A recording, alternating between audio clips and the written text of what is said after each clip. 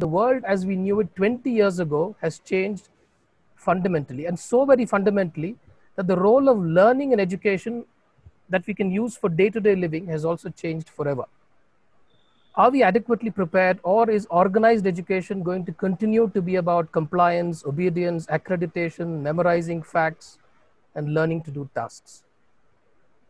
And I hope Akanksha would be discussing all of this. Akanksha today will talk about the what and how of unpacking 21st century skills in schools and classrooms. She will also share her findings from her evaluation studies of the integration of 21st century skills in school education across the world. The format of the talk for all participants would be our guest speaker, Akanksha, would speak for about 20 to 25 minutes. That would be followed by a moderated Q&A for about 15 to 20 minutes. You can use the chat box to post your questions, and we will try to take up as many questions as we can, given the time that we have with us. And lastly, the speaker would once again make closing, concluding remarks. Thank you, and now over to you, Akanksha. Thank you. Could I share my screen? Okay. Okay. Thank you, everyone, for joining in today. It's really an honor to be here, and Dr. Balu, thank you very much for inviting me. I would like to talk about 21st century skills, the what and the how. The reason this title has been chosen is because we have been struggling as an organization with the what and the how of 21st century skills for many, many years. Our work is focused on the evaluation of education programs, and for the past 5 years, more and more focus has been on the measurement of the impact of programs that are trying to teach 21st century skills. So we'll dive right into what these skills are and what's it all about? Because there's a lot of confusion about how do we define them, how do we identify them, how do we teach them, and what are the methods? So this is a chart which is showing data for over 100 years on how the discourse has changed in talking about 21st century skills. So we did a search for these terms: creativity, empathy, critical thinking, and executive function. And we see that in book texts over the last 100 years, there has been a real increase in the frequency of occurrence of these terms. So clearly the conversation on 21st century skills or life skills is growing. So what are these skills? 21st century skills encompass a wide range of skills, attitudes, and competencies required by individuals to make informed decisions, solve problems, think critically and creatively, communicate effectively, build relationships, empathize, and manage their lives in a healthy and productive manner. Also, I would like to point out that a number of different interchangeable terms are used for 21st century skills. Life skills, non-cognitive skills, non-academic skills, character skills, and so on. We will not get into the debate of distinguishing one from the other. For now, we'll just, put them all under one bucket of 21st century skills. So one of the first problems is that there are very complex definitions. If you take a very seemingly straightforward skill such as empathy, we think we know what it means, but when we actually had people write down what empathy is, we got, and this is just a very small sample, we got a huge variety of what people think it might be. For example, someone says that it's tearing down barriers to listen, the ability to understand someone, or walking in someone else's shoes. Now, if you think about it, as a practitioner, if you are trying to teach a child empathy, how do you teach them tearing down barriers versus walking in someone else's shoes? So the first thing is we need to have clarity on what we even mean by these skills. And so if there is confusion around what they are, it's completely natural for it to be there. This kind of confusion then leads to ambiguous usage. For example, we found this in a research paper saying, and a very rigorous quantitative paper, children from low-income backgrounds often have lower levels of cognitive skills and socio-emotional maturity. Now, how do we distinguish between cognitive skills and socio-emotional maturity if we are trying to build them, or if we're trying to measure them or assess them? So again, the point being made that we really need some kind of clarity on what's going on over here. On top of that, we have many skills as part of this. There are numerous frameworks that have talked about life skills, 21st century skills. And this set of skills has actually emerged from a roundtable convening. Dr. Balu, you were part of that as well, where about 20-25 different organizations talked about their interventions and what they were trying to teach. And this sort of master list emerged from that conversation. And we can see that if we have so many skills that there's no way we can either teach them or prioritize them very easily either. So the whole skill space is pretty complex. On top of that, we have some of the gold standard frameworks which talk about it, like the OECD framework, the World Economic Forum framework, the P21 or the Hilton Pellegrino, where there is a lot of overlap or kind of crosstalk between things. So over here, for example, if you see in the P21 framework, we have creative thinking in one set of learning skills and flexibility in another set of life skills. And when we actually, look at creative thinking or creativity and unpack it, we find that flexibility is part of that. So how do we start making sense of what's going on over here? So there's a lot of confusion. There's therefore leading, issues with design of interventions. How do we select what skills we need to start teaching? Issues with developing measurements or assessments for these skills. And then the inability of the research and education community to even have a common language for discussion. I've had arguments with people when I've been, saying empathy, someone's been saying compassion, and we say it's the same thing, but it's not the same thing. And then therefore, if that's not happening, then there's an inability to come to a consensus on how do we prioritize it. So given this entire background of the confusion and ambiguity around life skills, we set out about 4.5 years ago to do research and trying to understand what this is all about. This kind of list that I had shown earlier, we were getting these set of skills from multiple organizations that we were trying to measure the interventions of. So we would get an organization come to us with a list of 30 or 40 skills saying we need to measure all of this because this is what we're teaching in our entrepreneurship program. So we put all of them together, try to characterize them or classify them, and then came up with 4 or 5 broad buckets, and then went deep dive into each of these 4 buckets. Once we had done that, then we also aligned these specific skills with the available measurement methods, just to have a resource available for anyone who's trying to teach or measure assess the skills in students. So the 4 skills that we identified were creativity, critical thinking, empathy, and executive function. When we look at each of these in detail, we understand how vast this entire space is. So for example, creativity is broken down into all of these close to 20 separate constructs. And the ones here in the filled out boxes are the ones where we found tests or assessments available. And these ones were where we had no tests that we could find at least. Similarly, we broke down the constructs for critical thinking. And again, there are some which have assessments available, some which don't.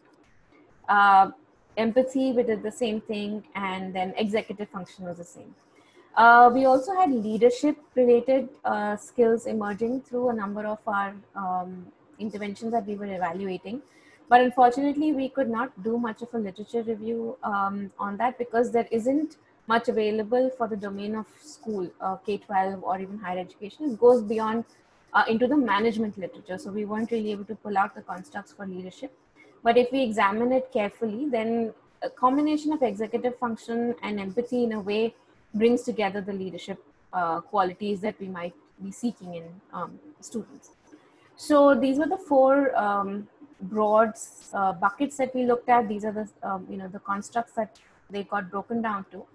And then what this also revealed in the process, one is confirm the fact that the skills are complex and they're made up of several interrelated constructs. For example, if we look at associative thinking or logical thinking in the creativity set of skills, it's also necessary for the critical thinking set of skills. So there's a lot of crosstalk.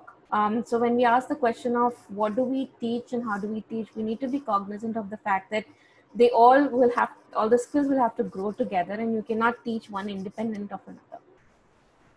So now the question of how do we go about doing this? A lot of these constructs do not have assessments associated with them, as I had mentioned earlier. And so how do we teach, and how do we even assess it? So the first thing we need to do is to start thinking also about assessments. The skills are not the same as academic skills or subject knowledge. And if you're thinking of something like creativity, there's no way you can test it out on a pen and paper test. So we need to start thinking very creatively about creativity assessments as well. The mechanisms of assessing could be completely different. For example, we could give, and I know a lot of these will not work at the kind of scale we're looking at in India. But for example, looking at, blocks and how kids can build something out of basic blocks, which could be reflective of the kind of complexities that they can create. The other way, and this is a slide that I will spend a little bit of time on, and this is our current ongoing study, which is near completion. We've done a global review of 16 or 17 different organizations across 4 continents, looking at very unique methods to introduce life skills. So these methods cover, for example, computational skills, the Reggio Emilia approach, professional development, music, design thinking, life skills transformation approaches, tinkering, whole school approaches, debating, sport, art, movement, media. So all of these different methods have been used to teach and learn 21st century skills. These are very well established organizations, which was one of the criteria for us to select them. So they have been doing work for at least 10 years or more. And they have reflected there's some kind of a change happening in the participants of these programs. Now, what is it that they are doing that's actually working? And that's the next slide is going to be talking about that. There have been certain common factors across all of these organizations in their design and implementation, which have actually helped to implement and have an impact on the beneficiaries. So this is a lot to take in, and I'll just point out a few key things over here. So we have tried to pull out the key design features of all of these programs, and we're trying to build a framework for designing life skills intervention. So what are all the factors that one needs to consider in order to try and implement an effective life skills intervention? There's a lot over here, but I would like to point out a few things. For example, over here, we have mentorship and the role of the adult. This has been key across all organizations. So, and when we think about scaling up, a lot of times what happens is the programs tend to get diluted out as you take it from, school to state to national level. So, how the role of the adult can continue to be fostered through that kind of a scale up is something that we should probably keep in mind. Another very interesting piece was the ownership of the program. So how involved are the stakeholders themselves in the development and implementation of the program is crucial to having an effective life skills intervention. Again, because we're looking at something which is very different from academic learning, play-based learning seems to be quite key over here as well. Play seems to be at the center. So if people are not having fun while they're learning these skills, it's very unlikely this will happen. And I think I would like to add as a general point that when we're thinking about scaling up, the dilution that happens at the scale is not going to help in an effective intervention. So that's something that really needs to be kept in mind as we're taking this forward. And looking ahead, we have done another piece of research recently, which is available in our COVID-19 report. And we interviewed stakeholders, almost 300 stakeholders from about, I think, 20 plus countries. And a lot of the experts have expressed that the next stage of learning post-COVID is going to be 21st century skills.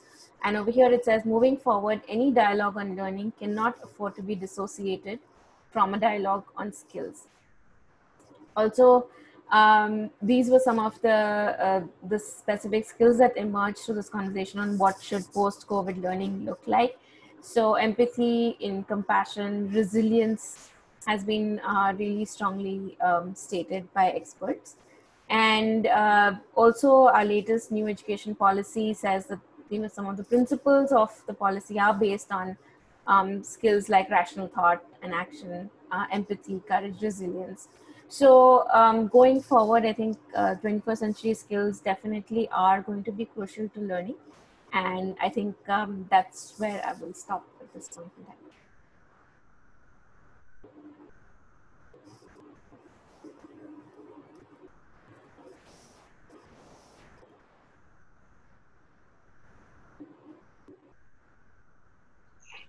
Ramesh, do we have any quick questions to start off? I could see a couple of them in the chat box. There was one question which was partially answered, but I'll still take it up. Yeah. The learning has really changed in this, in this COVID era. Will we? The question goes on like, will we really change fundamental learning for the coming days? The last 6 months have changed our normal, what we would call as normal. I think this is actually a very remarkable inflection point in education. And we need to take advantage of the fact that things have significantly changed. And the COVID report that I just mentioned is actually titled From Schooling to Learning. So definitely schooling is not happening across most of the countries in the world today. But learning in some form or another is going on. And some of the respondents to the survey, particularly the experts and the parents, made some statements which were very telling, in that they said, even learning how to organize yourself, or learning how to be around the house or help people or be kind, are all this is all learning. So we need to start rethinking about learning as not just academic knowledge. And we've been talking about this for a very long time. But I think now is a point where we're actually seeing that. So recognizing that learning is happening despite the fact that, um, lessons may or may not be happening, and very aware of the fact that there's not access for everyone in terms of digital learning right now. But regardless, learning is happening. It's of a very different nature, but we need to recognize that it is learning. Akanksha, a quick question on something that I have grappled with right from my childhood.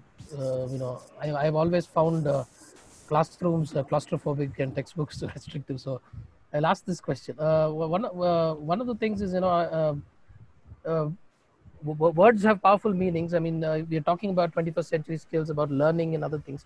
So how do we actually define that, given that most often uh, of the most important stakeholder is the person who's actually learning, who's going through this the entire process of learning, and and it's adults who are actually deciding on what the children want to learn. Mhm. So how is it possible at all for us to get the voice of the child, or do we have to go back to our own childhoods to bring that voice in when we look at bringing in 21st century skills or changing the way, because I at least always felt that schooling meant domestication, that we would be asked to comply, that write an examination, do this, do that, and don't do this and don't do that. So how do we move children, and how do we change mindsets? I think that is crucial. Is there anything at all to do how we can I change? have a couple of anecdotes in a way to respond to this. So one is the OECD is currently working on their learning compass, which so they first developed the compass as a student-centric piece on student agency. And now they're going ahead to talk about teacher agency and how that can then support student agency. In the last focus group meeting that we had a few weeks ago, very interestingly, and for the first time in over a decade that I've been in the education sector, we had students as part of that meeting with the secretariat of the OECD. So the students were actually giving inputs on what works for them in the classroom. And I think that's a voice I have been fighting to get students into grown-up conferences for many years, but this was the first time it happened, and it was really, really something. So getting their voices on the table is really crucial. The second point is from the point of view of teachers. So again, another anecdote on this. We know, and there's a lot of pushback when we mention the Finland example in India, saying this cannot be done in India. But we should really be aspiring for that. So one of the very celebrated teachers, in an interview, I was asking them how they managed to implement their programs, because their assessments are not quantitative, like they're not multiple choice. They have in-depth reviews that they do for every child in the classroom. Also, teachers are completely free to take the I mean, as long as they're meeting the learning requirements, the learning goals, they can use any kind of methodology to do that. Any kind of content is allowed to be used, and any way, whether it's digital or they take them out to museum trips or whatever it may be, the teacher's completely free to decide how they want to do it. So my question to them was, how do they ensure that the teachers are actually doing their job, and who monitors the teachers? And the response of this one teacher was this very blank look when they said they trust us. So, and I was very taken aback. So they trust you. So yeah, they completely trust us. So I think that mindset change needs to come through the entire system, from the top to the bottom. And I was going through the new education policy, and despite the fact that the opening of it talks about a very idealistic, forward-looking and progressive ideas, if you go into it in depth, it's actually very, very constricting. There's a lot of control over very small details, to the point that at some level it mentions that chana and good needs to be served to students. That kind of minute detail, which means they really do not trust how this is going to get implemented. So that has sort of been a sore point even through the course of development of the new education policy. So I think that level of trust needs to come both ways, from the parents as well as from the system and policy makers as well. And I am not sure how we will go about doing that, but that is going to be key to start thinking about skills, because if you're working in a system where the skills are not being demonstrated, they cannot be taught. Great. We have a couple of questions. I would like to kind of club them. In India, when we are operating at scale, there seems to be a curriculization of these skills. What I mean by that is CBSE rolled out a plan or a curriculum for value education, or certain values, 50 odd values which were made a part of the curriculum, which had to be identified by the students. Now, having the capability to identify does not necessarily mean that you actually inculcate them. So there are a couple of questions in the chat box which talk about how do we identify the skills. Is there a standard curriculum which we can now, in which all the teachers will be trained and then they'll be able to implement it? And the second part of the question is, are these skills kind of graded in the sense that, okay, someone in this age group or in this grade is expected to pick these certain skills, or can you also kind of throw light on have these models been implemented somewhere else as well? So could you repeat the last part of the second question? Have there been models where the skills have been kind of graded as age appropriate, and when it actually put into implementation, do we have models from across the world where we know that there are successes from a particular strategy being implemented? Right. So I'll talk to the second question first, and I'll request you to repeat the first one again afterwards. So essentially, yes, so skills are graded in that they develop over a period of time. Particularly, there are two growth spurts. One is early childhood years and adolescence, where there is a major uptake of skills that happen. There is still a lot of research that needs to be done in trying to understand exactly what skills are being picked up at what time in life. But yes, there is a progression of skills, and they build on top of each other. It is not linear. It is a mess, and we need to accept that.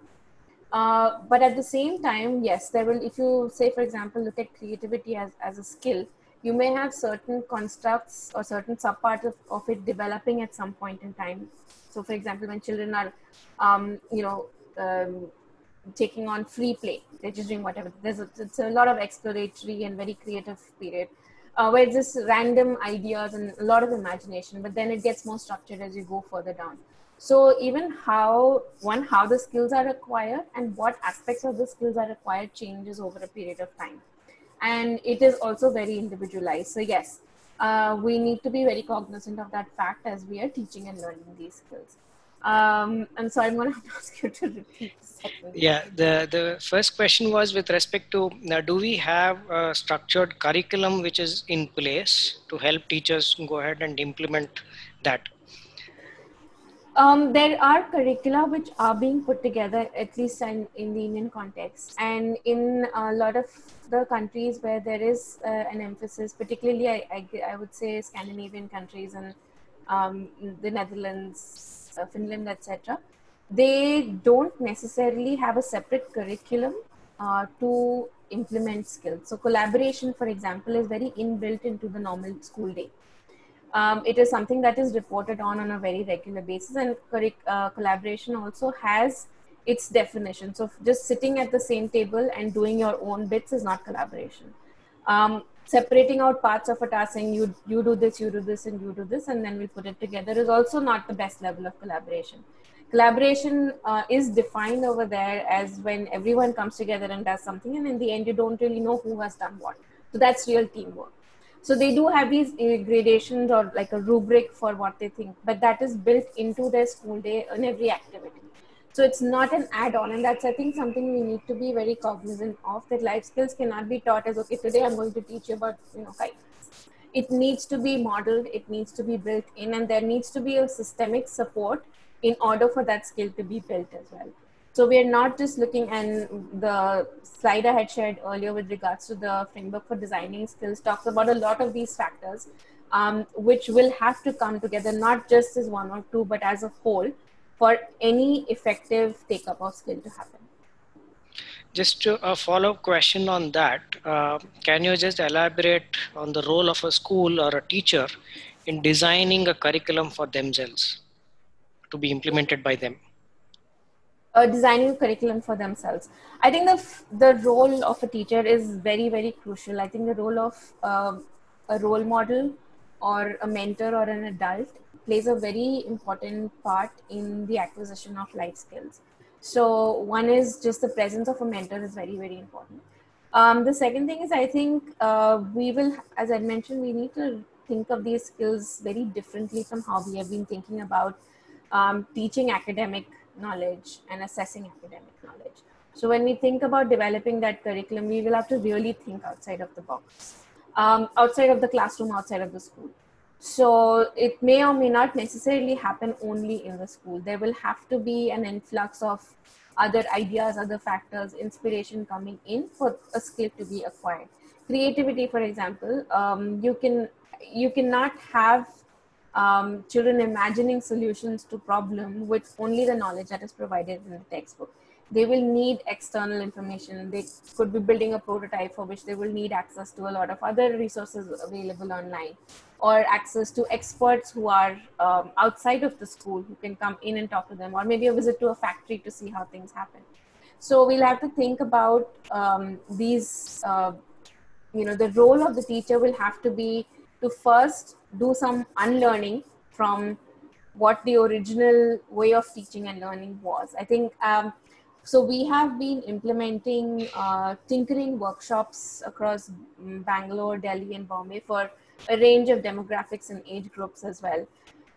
Also, we've done some workshops for teachers, and we find that this unlearning piece, um, you know, so tinkering is a very interesting example because it's very hard to define the goals of tinkering. Essentially, you're messing around with stuff, you're failing, you're redoing things.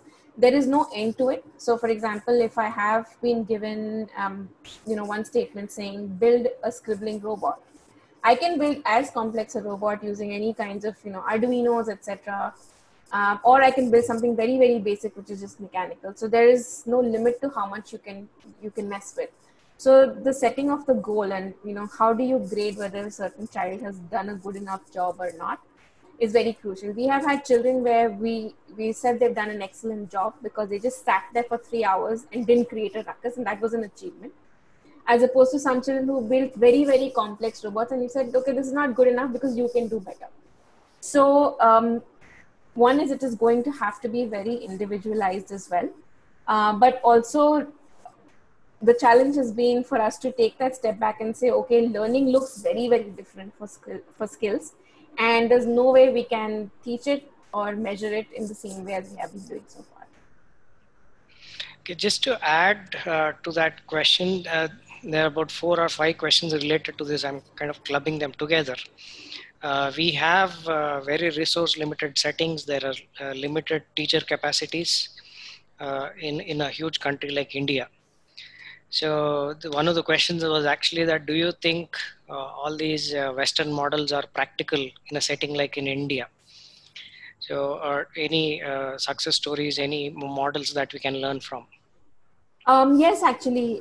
So I think one of the methods for teaching and learning skills that we've covered in the upcoming research piece is design thinking, for example. And I think you must have come across that as well. So Design for Change is an organization we evaluated in, I think, 3 or 4 states so far. And what they have a very simple model that works with in a relatively short time frame, but with very, very resource constrained places. I would say in terms of teacher capacity, teachers across the world are very, very overburdened, and we recognize that. Whether it's in the US or in Europe or in India, they are stretched for time. They're also, increasingly taking on more of a role of parents as well. So they are definitely burdened. But there is also the possibility of weaving in uh, skills into how they do things. So I mentioned the example of collaboration in Finland, for example, right? So that if you're doing some kind of a classwork, it can automatically be built into that, and it doesn't require any additional effort once that system is put in place. But at the same time, it doesn't always have to be cost intensive either.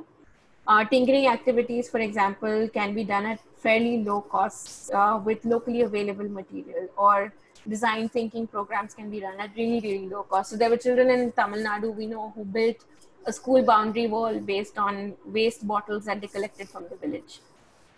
So yes, it required some amount of coordination and effort between the children and villagers and the teachers as well, but they managed to do that. So it doesn't always have to be expensive, and we do have, I think, in government schools an okay, reasonable budget for teaching learning material as well, which can be very creatively used as well. So instead of just thinking about charts and things, maybe if we could just think of cardboard boxes, right? They could do so much more than just having charts, which is a very cheap way of getting creative as well. So Okay, there's a couple of questions that I'll take from the chat and add to that. This being that the whole learning of life skills itself is essentially needs to be experiential, immersive, and all of that.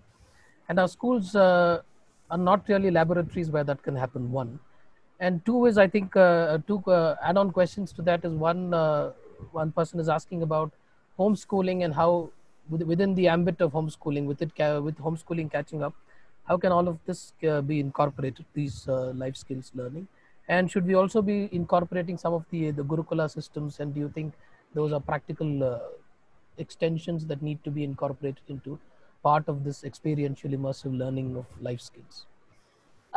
So I think the current pandemic has automatically made everything experiential. If you are at home and you're required to help your mom, regardless of how much you need to study, because she has to work and you have to do your schooling and stuff. That is learning. You are managing your time. There is a kind of breakdown of gender barriers, because whether you're a boy or a girl, you have to help in the house. You have to help in the house. So the current scenario is definitely very immersive and experiential, whether we agree to it or not. But otherwise, I think, as I've mentioned earlier, just because something is experiential does not mean that it needs to be intensive. It can be embedded within what we are already doing within the classroom.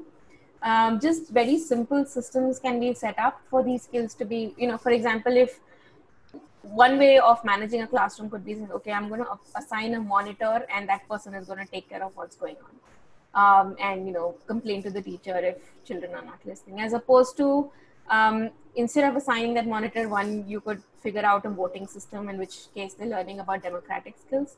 Once that is in place, then they can actually come together and negotiate on the kind of set of rules they want within the classroom, which is teaching them negotiation skills. So the same thing without extra resources or maybe too much of extra time can be implemented as well. So again, we need to think very, very creatively about the solutions to bringing these skills. I think the one switch, if we make, saying that this is not an add-on but built into what we do every single day, is really going to get these skills to be incorporated. One of the things that the current crisis has taught us is that the one thing that we should not do is to expect or plan for something at all. So when we when we talk about planning for 21st century skills, so what are we actually planning for? Is that something that you want to comment about? So if you look at the skills that I presented in that slide, which had some 50, 60 skills over there, none of the skills are new. They are basic human skills that have been there for as long as we have been around. Maybe the proportion of what is more crucial, creativity is a lot more, we call it now design thinking, maybe that didn't exist earlier, but essentially to problem solve and come up with new ideas based on whatever problem you're presented with has been around forever. There's no new skill as such. I think the conversation on 21st century skills is being pushed forth as a 21st century skill conversation, because I think we've kind of finished off with the industrial era of teaching and learning, where we're sitting children down all facing the same way, preparing them to go into a factory. Right. So I think just the conversation on 21st century skills is sort of termed to kind of mark the end of that era in a way, and refocus our learning goals to what should really be taught. And I think when you were initially having the conversation, you talked about education versus learning versus schooling. And I think this is a great time to restart that conversation thing. Where is the real learning happening? Yeah. We have another very interesting question. We have been talking about 21st century skills for a learner. What about 21st century skills for a teacher? Yes. So I think, one of the things that I mentioned was that the unlearning part is very important. And unlearning is a 21st century skill, because it requires you to reevaluate everything that you have done so far. So reassessing and readjusting our own thought processes is in and of itself a fairly complex cognitive process. So first starting off with unlearning, going back to thinking that, okay, and one of the other points I had mentioned in the slide was that play-based learning is important. It's as important for the teacher to play as it is for the kids. So as to rethink the importance of play and bringing that back as well. And without modeling the kind of skills that we're trying to teach, there is no way that the children are going to learn. I mean, if a teacher is coming and shouting at the kids saying you sit down and you learn how to be empathetic, that is really not going to work. So they are equally important for both parties, as well as the extended ecosystem of stakeholders within the education system. One question you just mentioned about play-based learning, and the NEP talks about arts integration into arts integrated curriculum and sports integrated curriculum as a method or a means to inculcate 21st century skills. Any comments on that? A couple of comments. So as I mentioned, the NEP is a little bit prescriptive in terms of bringing in great ideas, but then telling people exactly how it should be done. So I think there is a discrepancy in us talking about, say creativity, but then telling you how to be creative. So that needs to be resolved sooner rather than later, because as it trickles down into the curriculum and implementation, it's going to create more problems. Sorry, so that was, could you just repeat the question? The arts integrated curriculum and the sports integrated. Right. So the current study that we are just wrapping up, that I had briefly presented, has also covered methods of sports, arts, and music in how they are helping to teach life skills or 21st century skills. There is a lot of literature, and these are especially very well established methods of life skills. And but we need to be very careful on how it is being done. Sports, for example, is a great example. um, Sport by itself, if you're playing a sports, is very, very competitive. And the literature talks about that excessive competition actually being negative for the learning of life skills. So, where sport is actually introduced with the purpose of teaching life skills and not just as a competition. So, just playing sport for the sake of sport may not necessarily teach the kind of skills that we're looking at, but sport with the purpose of teaching life skills is actually going to help incorporate that. So the implementation methodology is also going to be key. And I think one of the interesting things that we've seen is a little bit worrisome as well, is that the evidence is very mixed for each of these methods. So we've gone into a deep dive on looking at all of the literature behind sport, music, debate, computational thinking on how they can teach life skills. And the causal evidence, so sport definitely leads to teamwork, is thin. And despite the fact that these methods are very well established, very well touted, everyone says if you want to teach teamwork, you need to do sport. But it's a very fine balance between attributing the causal linkage to the actual pathway of how that happens. It is also contingent on who your coach was, how you were being coached, what is the level of competition, what is the level of stress. So a lot of other factors go into it. And if I'm making an intervention with so many if this and this and this and this, then the replicability of that is not going to be very easy. You cannot necessarily replicate the conditions of exactly one intervention, say in the United States, in India. So what is it that's still going to work over here? So the evidence really needs to be built up, and it is surprisingly slim and quite worrisome, to be honest.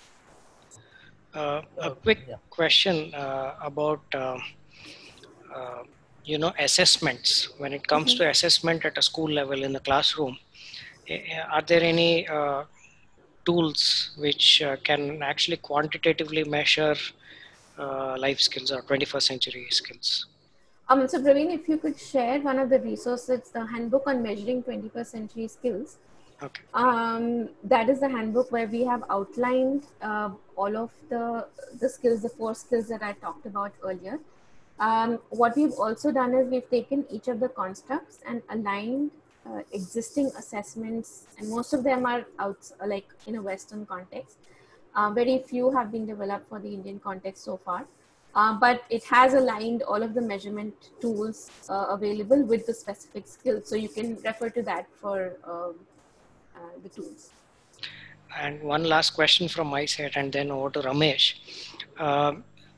There seems to be a very, very thin line, or maybe no line, between vocational skills or skills towards employment and skills towards being a better human being.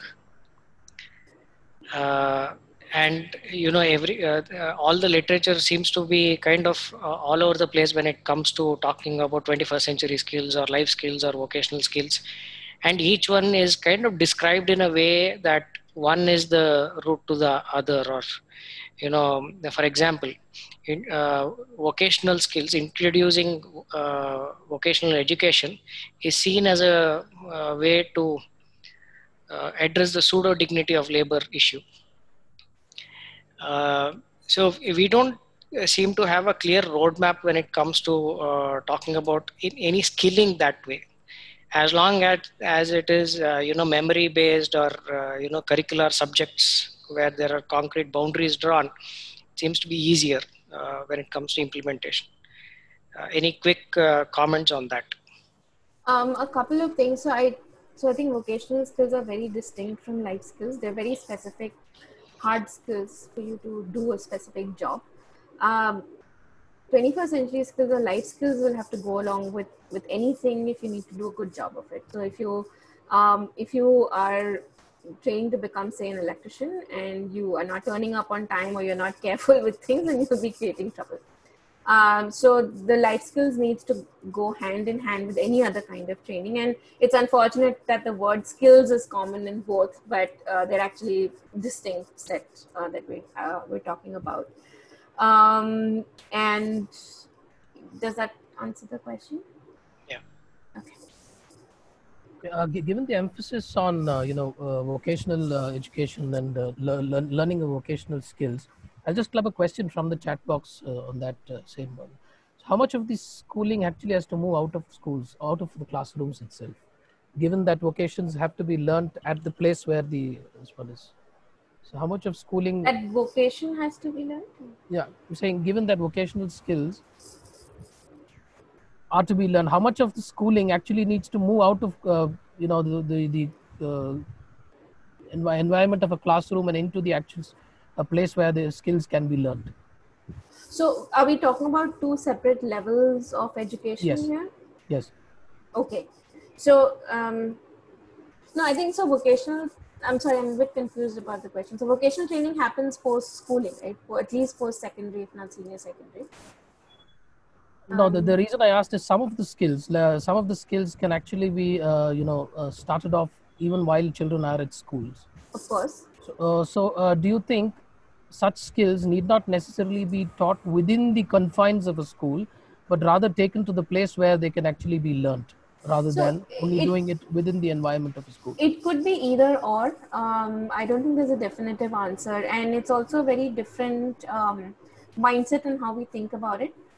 For example, there are a couple of schools in the US which have a lot of tools, and kids are using saws and all kinds of things. And these schools are sort of in the limelight for saying, we let kids do dangerous things, and they're very sort of rock star sort of schools. And there's only a few of them.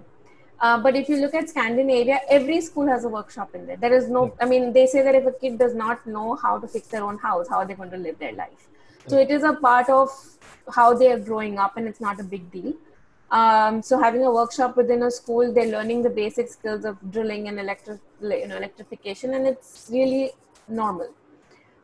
So yes, we depending on what our goal is, but I think also talking to Praveen's previous question in terms of the compounding of vocational skills with life skills, I think that comes from a more fundamental problem of us not having defined the goal of education very clearly. Because up until now, up until the new education policy has come, we've been constantly catering to education for jobs, and that conversation definitely has changed as a result of the policy. How it will get implemented is a different question. But we need to rethink the goal of education. So far it's jobs, either as a vocational training and then a job, or some kind of an employment later on. So compounding learning with that just single-minded goal of earning a living, uh, I wouldn't say is wrong, because it's a practical reality of our country. But at the same time, we need to be nudging it in a direction where learning actually means learning, and not just for the sake of a job.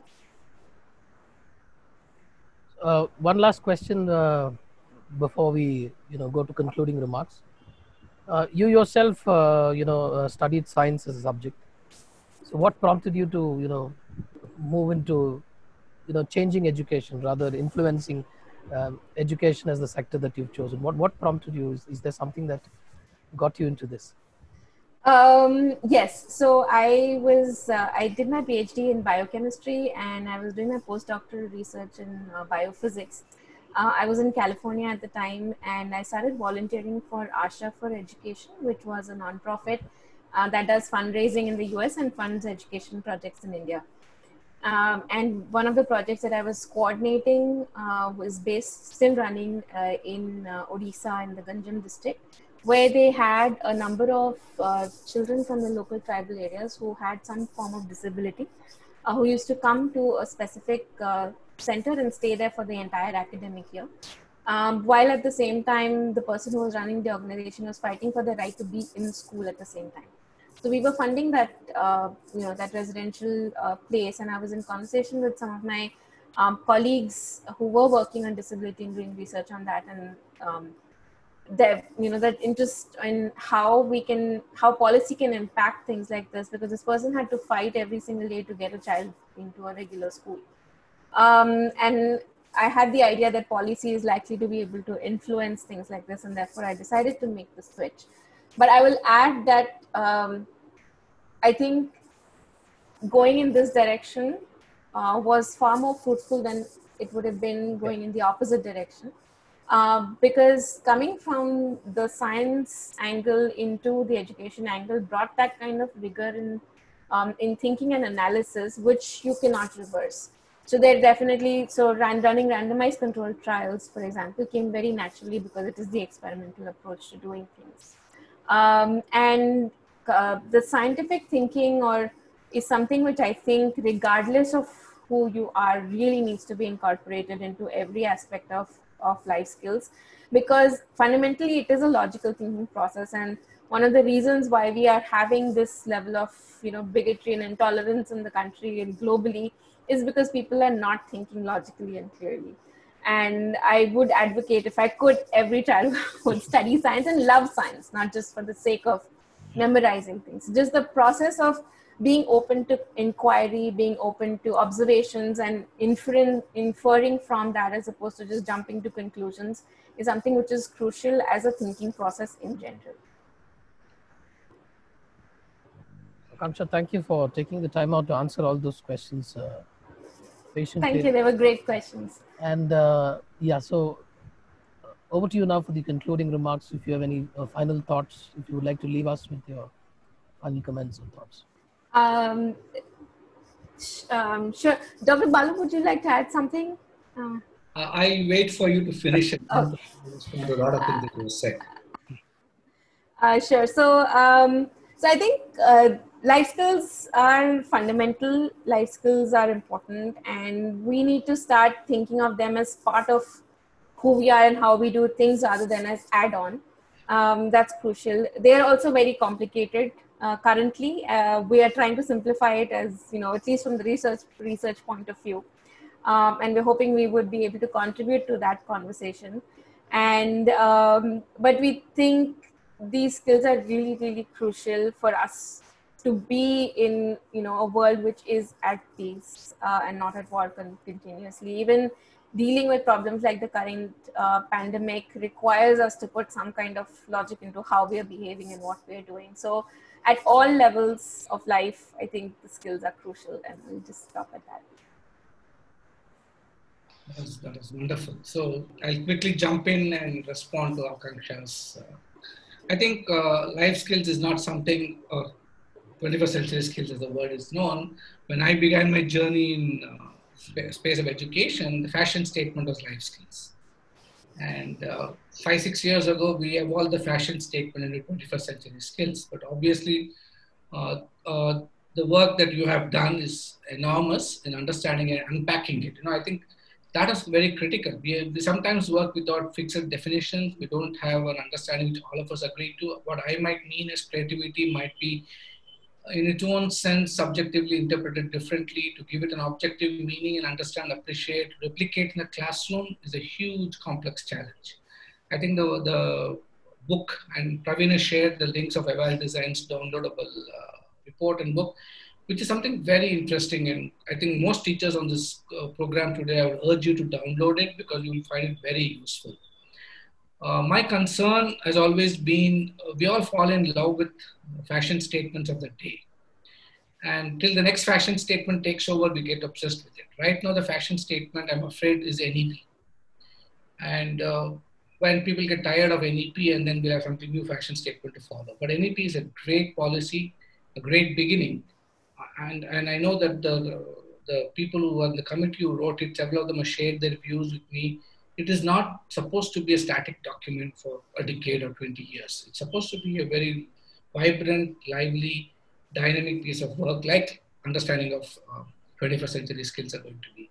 So from theory to practice to a classroom to making a real impact on a child is a long journey for every one of us involved in this. And Akanksha is sort of in a very simplified 1 hour sharing. Thank you for helping us unpack it a bit. I know you need a whole semester to teach us about the whole thing. But keeping it, and I've always been fascinated that from science, and I like your explanation, from moving from the sciences to the space of humanities and understanding education is possibly an easier transition than the reverse. Uh, well, I don't fully agree that the reverse is also not possible. I do believe that a lot of soft sides of science needs to be strengthened, and a lot more people should also start trying to move to the other side.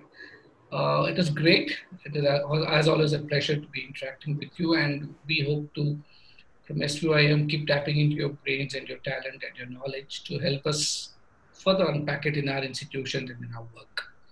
So thank you again for responding to our request, Akanksha. And Thank you so much for having me. It was really nice, and I loved answering the questions as well. And I hand it over back to Ramesh now to take it forward. Yeah. So thank you, everyone. I think we have completed one more session. We would request you to share your feedback and questions. We'll try to get answers to those questions. You can email Praveen uh, at the email ID, or message him or me at these email IDs. You could also follow us on our Twitter. You just have to search for WeLead on Twitter, or you could. We have a YouTube channel where this is also beaming live, and we have uh, several people who have logged in as well. So subscribe to our YouTube channel. Just go in and look for WeLead Training, and you could subscribe to our YouTube channel. We also run a podcast where the recording of this would also be shared, and so you could subscribe to our podcast as well. We already have quite a few subscribers, but look for more subscribers.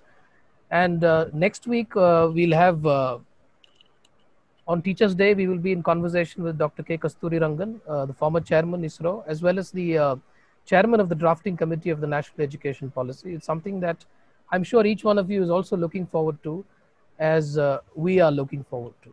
And finally, thank you, Akanksha. Thank you for a wonderful session, for sharing your thoughts with us. Ramesh, may I just intervene? Yeah. Please, for the listeners, please note that there's a small change in timings. Next week, Yeah. we will actually meet during daytime. Yeah, during the day. Yeah. 11 a.m. to 12 p.m. Yeah. And so like Praveen said, we will be meeting between 11 and 12, and it's not going to be 7 and 8 as earlier. And thank you for everyone for coming, and thank you for joining us. And we look forward to having your company again next week between 11 and 12, and then subsequent sessions as well. Thank you, and have a great. Thank you so much. Thank you. Thank you. Bye.